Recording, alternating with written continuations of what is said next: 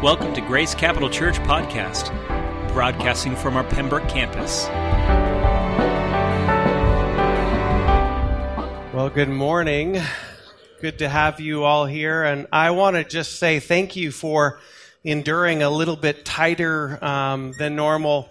I shouldn't say than normal. It's been tight for a little while in here. We do have an overflow area. If for some reason you need a little more space, it is televised just outside this door over here. Or if you have a little one that starts to squirm a little bit, you're more than welcome to do that. But because it is getting so full, we were trying to hold this off until the fall, going to multiple services. But I just don't know how many more people we can fit in here, and then you guys stop coming. I don't want you to stop coming. I really do believe that God is doing something unique and special here and in through us, and I think that's why you're here, is because you acknowledge that's what He's doing. So while we figure this out, please don't say, there's no space for me. We'll always make room for you, but know that we are proactively trying to determine how we create more space. I just had a show of hands, though, because a few of you guys have asked this. We're going to be sending out a survey here shortly and in the next few weeks to talk about, how do we better serve you. But question I have is how many people would actually prefer to not have church on Sunday, that something during the week is more helpful for them? And probably the people who are here are saying, well, that's not me, you're here on Sunday. The people who are working on Sunday, so maybe I'm asking the wrong crowd that question. Well, then let me just ask the question here. If we did a 9 and 11 o'clock service, how many people would be saying, I'd be at the 11 o'clock service? Raise your hand. Okay, a number of you. So that's kind of what we're thinking, and we just don't know the timing of that, but it might be sooner than later. Well, before we get into this new series that we have for us, I did want to say thank you to all of those who served at Family Promise this week. If you know, yes, big round of applause for them. If you don't know that ministry, it's a ministry that or organization that allows homeless families or families who are in transition who do not have homes to have an opportunity to stay at local churches, and the church will provide meals, and then they'll stay overnight with the families. And we have some recipients of Family Promise who are members of our church now, and actually they got to serve with me. We sat down, had dinner with some of the families this week, and it was so fun. But it takes a lot of people, and I really do want to thank Jeremy for your effort, Jeremy Frieda. So give a little wave here, Jeremy. Thank you so much. He leads that up for Grace Capital Church along with his team, Yvonne and others. So thank you so much. Well, the other thing is we took a pledge as a church in the month of March to all of us committing to be alcohol-free for the month, and just as a way of saying, hey, if maybe we don't have a real issue with it, but we want to pray for those who do. By the way, I'm not suggesting anybody drinks alcohol here, but I also know in our culture today it is more common. And so I want to encourage some of you who took that challenge and I maybe keep going. Maybe you're one of the ones that need to keep that encouragement to say, you know what, I really don't need that in my life. In actuality, when it's in my life is not as good. So I want to encourage you, don't give up. Still move forward with that. But I also am mindful that there are some who need some additional support. So we're actively in process that this church will become a center for Celebrate Recovery. And yes.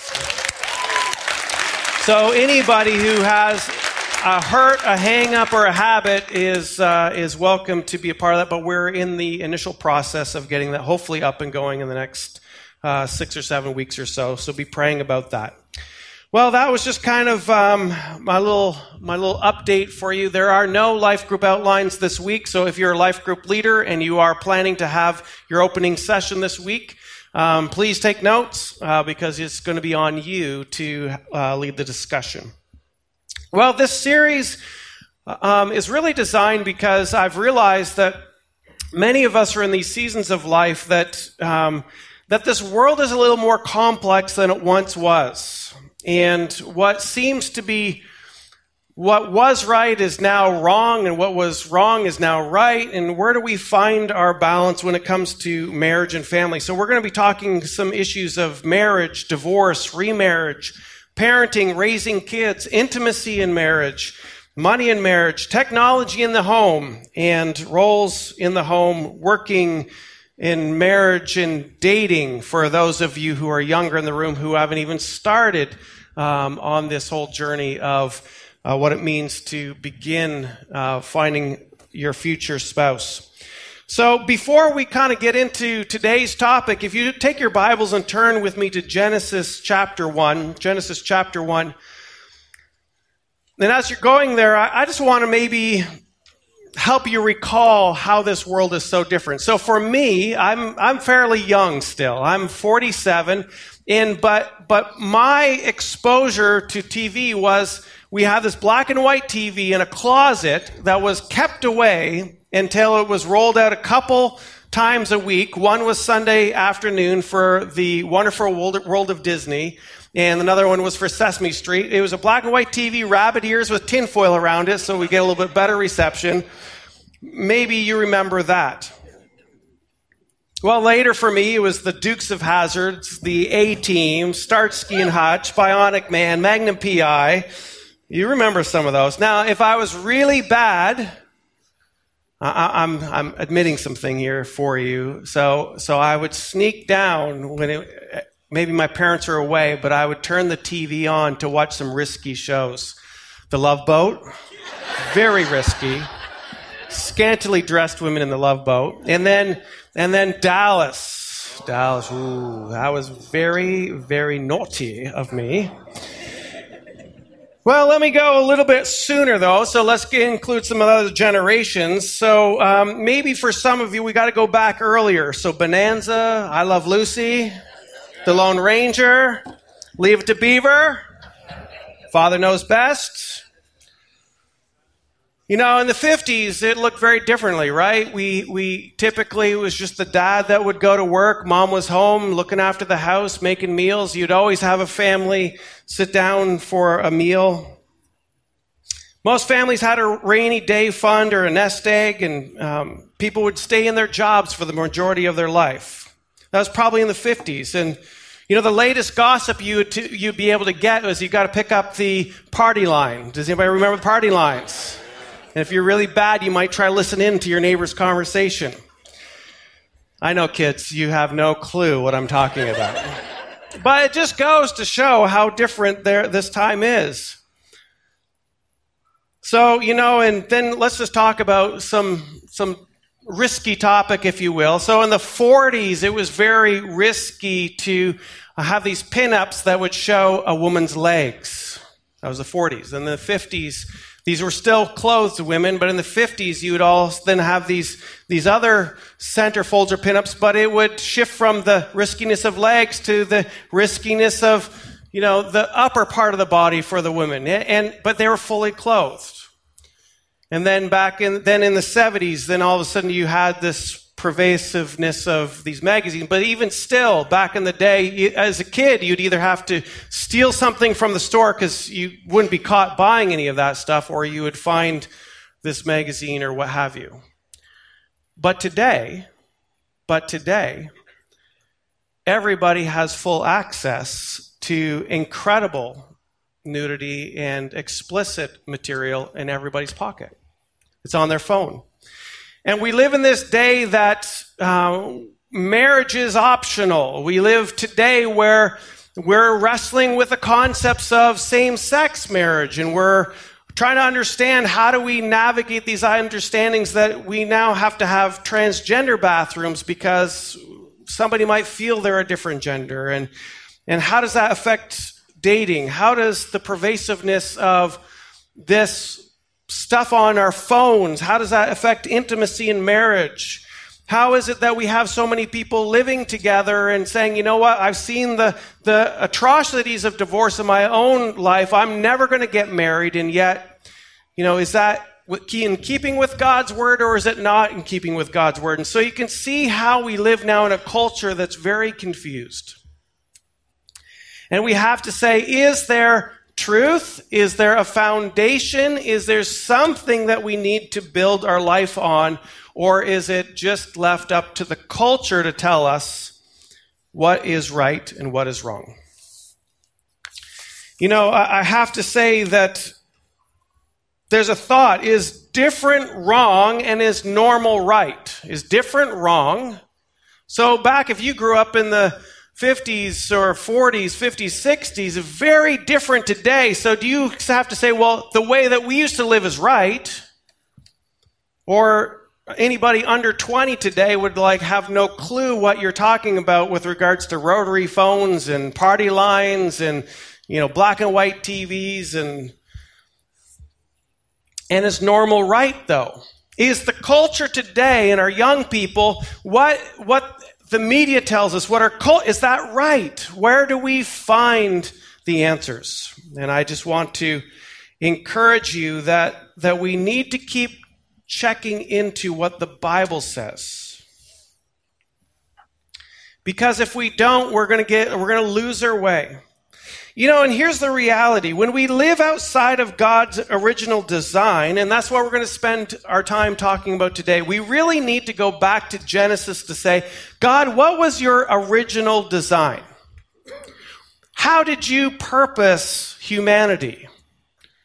How do we look at that and then create some framework, a frame? We'll go all the way from Old Testament, New Testament, and talk about these topics, but we have to keep going back to the framework of God's original design. Because if we start living out of God's original design, we can maybe get through life, but you're going to find that life gets a little bit more difficult, you're more weighted down, and we can easily lose our balance, life's more dangerous. And let me show you a few pictures of things that are being used beyond their original designs. Look at some of these pictures. That truck is probably a little bit more weighted down. He was probably not designed to carry all that. The next picture. How about that one? He probably can drive, but he probably has to stick his head out the window to actually see. That's not the original design. It's a little bit more dangerous. He might get from point A to point B, but there's a danger written all over that. One more. There's a good one for you. So life just can get a little bit more, you feel like you maybe can get through life, right? You're here. And so you're getting through life, but does it really have to be that difficult? Does it have to be that dangerous and that weighted down? Life is difficult in itself, let alone living outside of God's original plan and purpose. So today we're just going to spend a few moments looking in Genesis to really understand God's original design for us. And we're going to make some conclusions and just kind of set some groundwork before we actually start going into these topics over the next few weeks. So if you have your Bibles to Genesis chapter 1, we're going to start at verse 26. This is the creation account. And I want us to kind of pick up who are the characters in this narrative. In other words, who are the people that the Scripture's talking about? From my perspective, some people would say, well, this is an allegory, or this is just a story to help us understand something that we didn't really understand before. Was there truly a creation account? I believe the Word of God is true. I believe there was a true creation. I believe that God created humanity. And so we do need to start with a baseline of understanding, is this really true? Because if you don't believe this, then it really becomes very difficult to have any footing whatsoever when it comes to these challenging life issues. But anyways, in Genesis 1, we'll start in 26, it says this: Then God said, "Let us make man in our image, after our likeness, and let them have dominion over the fish of the sea, over the birds of the heavens, and over the livestock, over all the earth, over every creeping thing that creeps on the earth." So God created man in his own image. In the image of God he created him. Male and female he created them.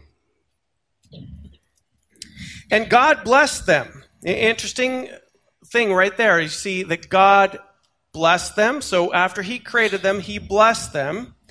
And God said to them, "Be fruitful and multiply, and fill the earth and subdue it, and have dominion over the fish in the sea, and over the birds of the heavens, and over every living thing that moves on earth." Okay, then we want to move over to chapter 2 of Genesis, starting in verse 15. "The Lord God took the man and put him in the Garden of Eden to work it and keep it." So this is even before the curse. Man was designed to work it and keep it. "And the Lord God commanded the man, saying, 'You may surely eat of every tree of the garden, but of the tree of the knowledge of good and evil you shall not eat, for in the day that you eat, you shall surely die.'" Okay, God's giving instruction. He gives instruction to have dominion over the earth. He's giving him instruction, don't eat of this one tree. Continue on. "Then the Lord God said to them, 'It is not good that the man should be alone.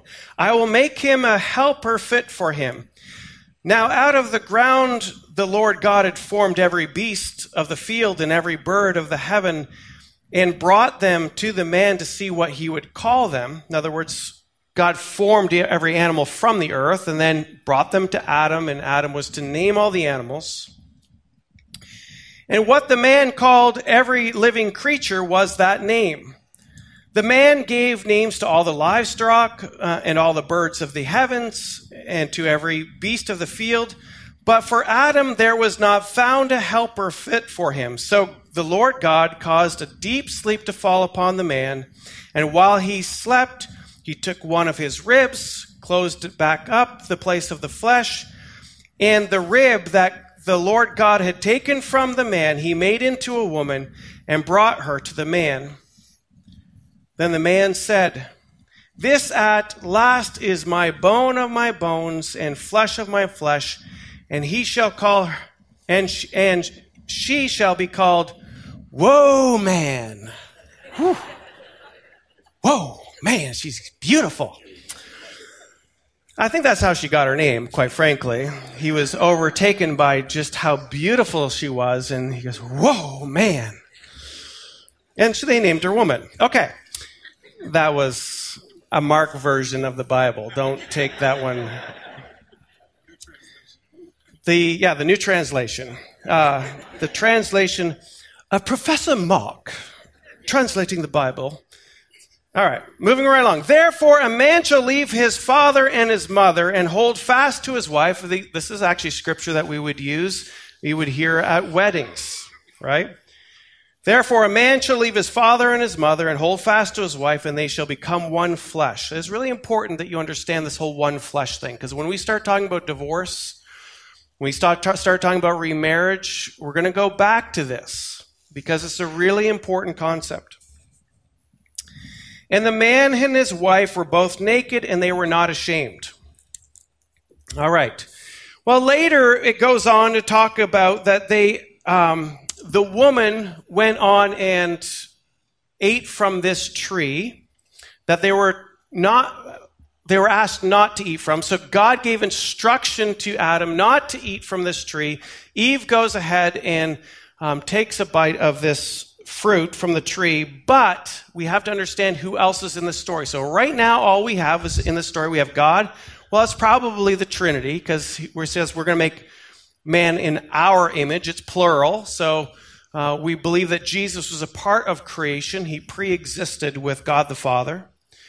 We know that God created man first, and then out of Adam, he created the woman, who actually, interestingly enough, Adam named her Eve. So Adam also named the woman Eve. Well, but here comes another person, or another influence in this story, and is the serpent, otherwise known as Satan. So Satan tempts the woman to eat of this fruit, and Eve does. She also convinces Adam to. And at that point in time, everything starts to crumble. If you pick up and look with me at chapter 3, verse 14, we went from the Lord blessing them to now, because of their disobedience, they faced a curse. So then God goes on and say, okay, to the serpent, this is the curse you're going to live under. For the woman, this is the curse of that disobedience. You will have increased your pain in childbearing. Anybody experience pain in childbearing? You can thank Eve for that right there. For the man, he said, because of this, Adam, you're going to have to work hard and you're going to have to wrangle with the earth. There's going to be thistles. There's going to have to be the sweat of your brow that you're going to basically try to eat. And so even though you're working before, now that your work is going to feel like labor.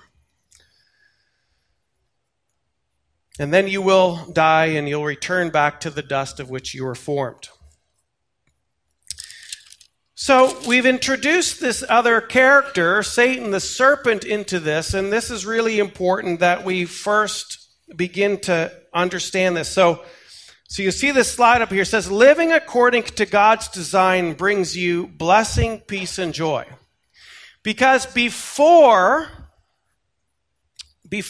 Adam and Eve ate of that fruit, they were in relationship with their Father, with God. See, God designed humanity to be in close proximity to Him, to have this intimate relationship. And God will look together at covenantal relationship, because we have to understand our covenantal relationship with God if we're going to understand the covenantal relationship in marriage. It's just not a legal thing. It's just not going to the city or the town and get your marital license and now we're legally bound. There's something way more to this. It's a covenantal relationship. And we know this because after Adam and Eve sinned, God was looking for them in the cool of the day. God was walking through the garden and saying, Adam and Eve, where are you? Now, He's God. He knew where they are, but they were hiding in it. It goes to show what happens when sin enters the earth and when we sin ourselves, how it separates a relationship. And it's not only a relationship with God, but it's a relationship with one another. And so it's really important that when we begin to understand what has taken place here, and I would say the first sin is a very thing that why God had to kick Adam and Eve out of the garden. I want to see if I can find that right now for you. I can tell you what it is. I just can't remember the scripture verse where it is. But what he did is he says, because you have become like us. If you want to do some work this week on it, look for that. Because you have become like us, we're going to have you leave the garden. See, the tree of the knowledge of good and evil is really important that we understand what that tree was and why God gave that instruction to Adam and Eve. And why it's going to be so important to get this baseline concept under our belts before we go through anything else. The knowledge of the tree of good and evil was really about this, to saying that God Himself wanted to be the ultimate authority of determining what was right and wrong. Listen to this one more time. God wanted to be the ultimate authority to determine what was right and wrong. And the moment that Adam and Eve said, we want to know ourselves what is right and wrong, and we want to make those determinations ourselves, God says, I can't have you in the garden. And because of that, you have wanted to become like us, and this is now where the chain of the curse starts to fall into humanity. And why we will continue to fight this for all generations until Jesus comes back to earth, which, by the way, Jesus is going to be coming back to earth. And we are excited for that day, right? We are excited for that day. But as we realize that when humanity wants to decide what is right or wrong outside of God's authority, who has determined what's right and wrong, it will all go bad. And we see that in the very first account, the very first story of the humanity, where Adam and Eve decide to eat from the tree of the knowledge of good and evil, the knowledge of right and wrong. And so God says, you have wanted to become like us, and therefore we can't have you because you might now eat from the tree of life, and then all these different things would take place. So he's saying, no, you have to go out of the garden. I want us to understand these few principles. It has to do with authority. It has to do with authority. God's word is the ultimate authority for us. God is the ultimate authority, number one, but then he gave us his word. And if we don't believe that this is his ultimate authority, we will continue to live our life self-determining based on your circumstance, based on the culture, what is right or wrong, and you're going to determine what that is without the word of God. And it will leave you separated from God, and it will leave you under a curse. The reality is God wants you to be under his authority, and when we live under his authority, it will be a blessing for us, not a curse.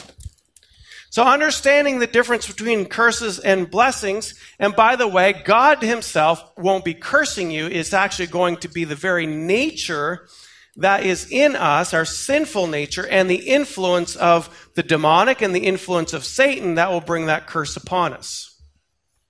Now, when we realize that God has given us authority, he's passed that authority to man, and I would say to humanity. Now, there's going to be order there. We're going to be talking about the order of husbands and wives, and you're going to love this one. You know, we love that submission word.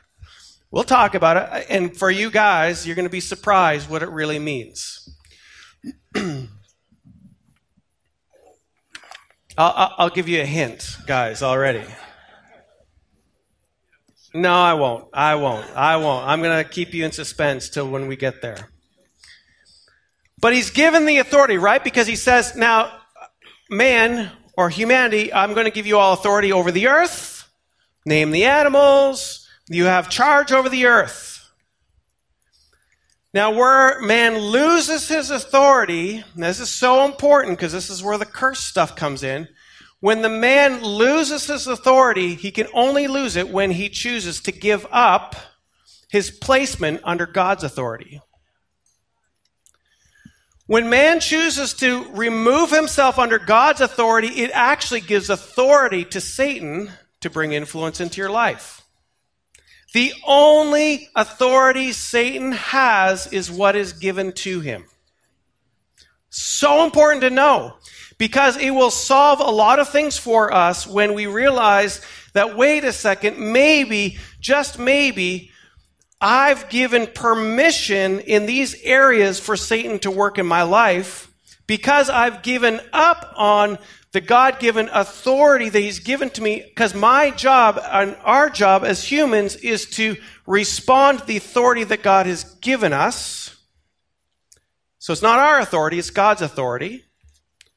And he wants us to live under that authority, but the moment we choose to say, I want to determine what's right and wrong myself, we now then are no longer under God's authority, and we've given that authority over to Satan to influence our life.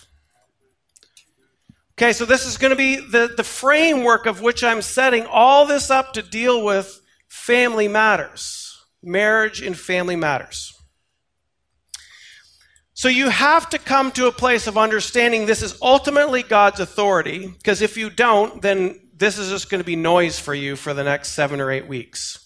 Because if this is not the baseline, then it's based on Mark's authority, your authority, whether we agree or disagree, based on preference. I want to say I have no authority besides what God's authority is. I'm not going to give you my opinion. Might give you a few anecdotal things from experience, but at the end of the day, the only authority I have is the authority that is right here.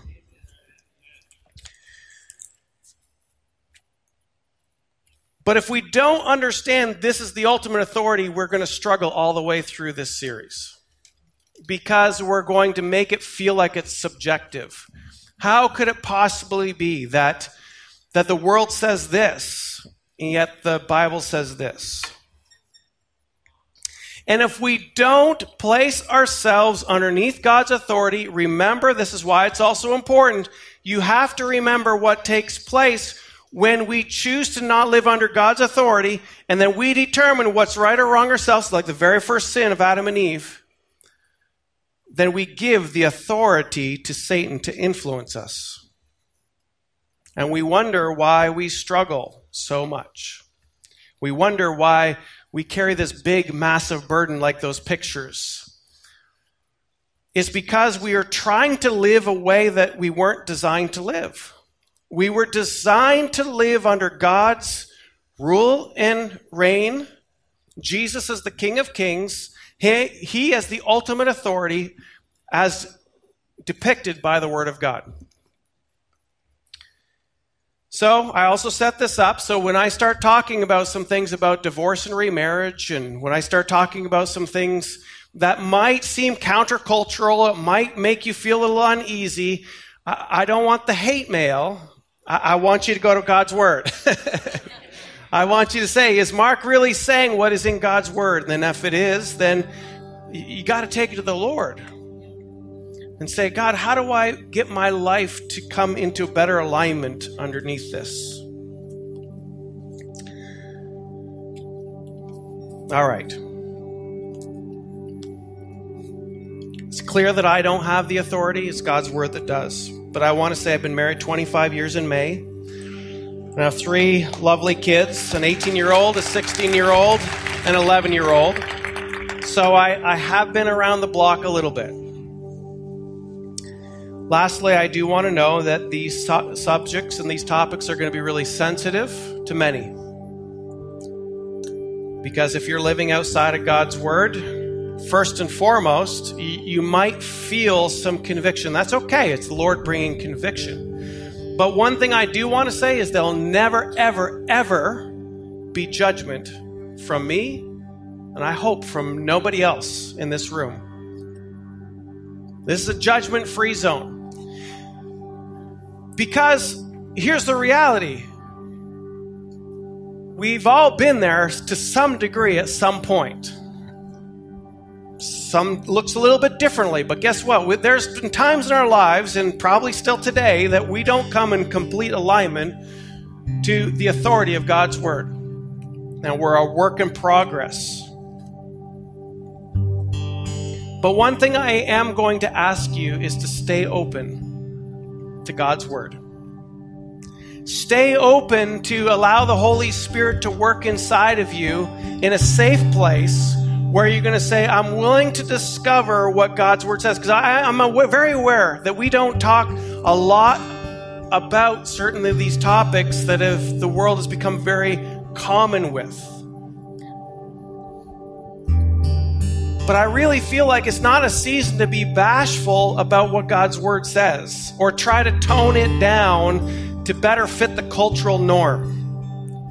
Instead, it's a season to grow us all to a place of saying, how do we better receive the blessing of God in our life by coming better aligned to how His original design was for us? And then we begin to start unpacking those things and start realizing maybe I gave permission for the enemy to influence me in these ways that has brought a curse on my life, hardship in my life, depression, pain, discomfort. And we're going to gently journey together to say we're going to come into better alignment with the Word of God. And we're going to give each other lots of space and lots of grace.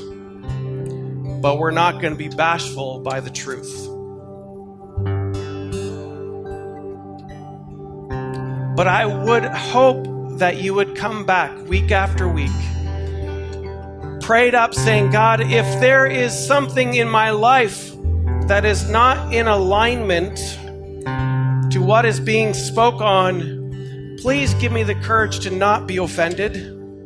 Please give me the courage to stay open and my heart supple and pliable, that I might be able to come into this place of the journey to get closer to alignment. For example, I know that there are many of you guys living together that aren't married.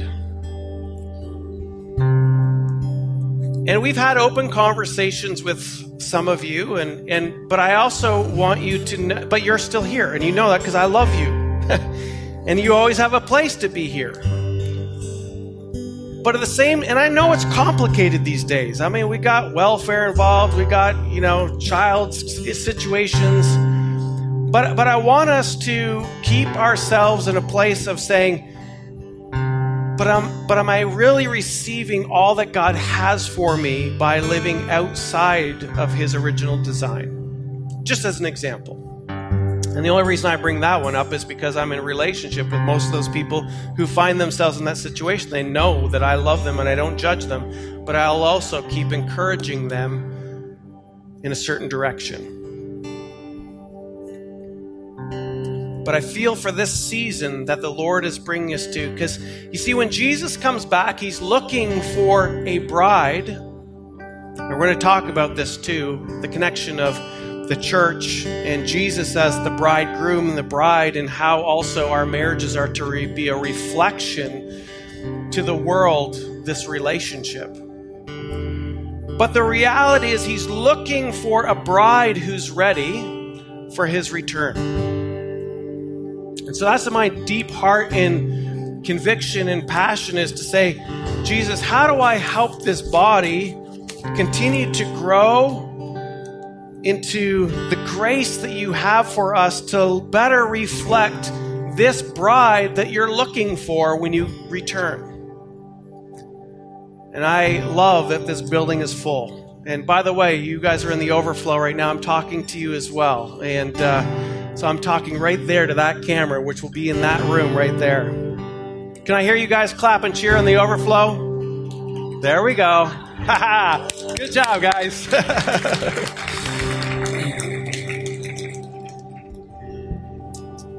So would you journey with me? Stay open. I'm going to be talking about some really difficult things, but I guarantee it will be done with grace.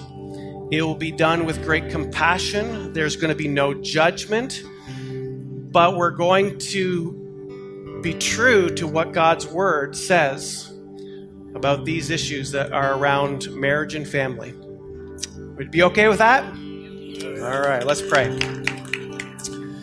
Father, I pray that you would protect each one of our hearts as we go through this together. Lord Jesus, I understand there's so much pain, there's so much hurt, there's so much mistrust, there's so much challenges as it deals with marriage. And actually, I know there's people in the room right now that are hurting in their marriage. And by no means, Lord, do we ever want to minimize the hurt and pain that people walk through when there's been challenges in their marriages. Father, when we talk about the issues of parenting, and Lord, I know the hurt and pain of saying, man, if I would have done it differently, if I would have known that then.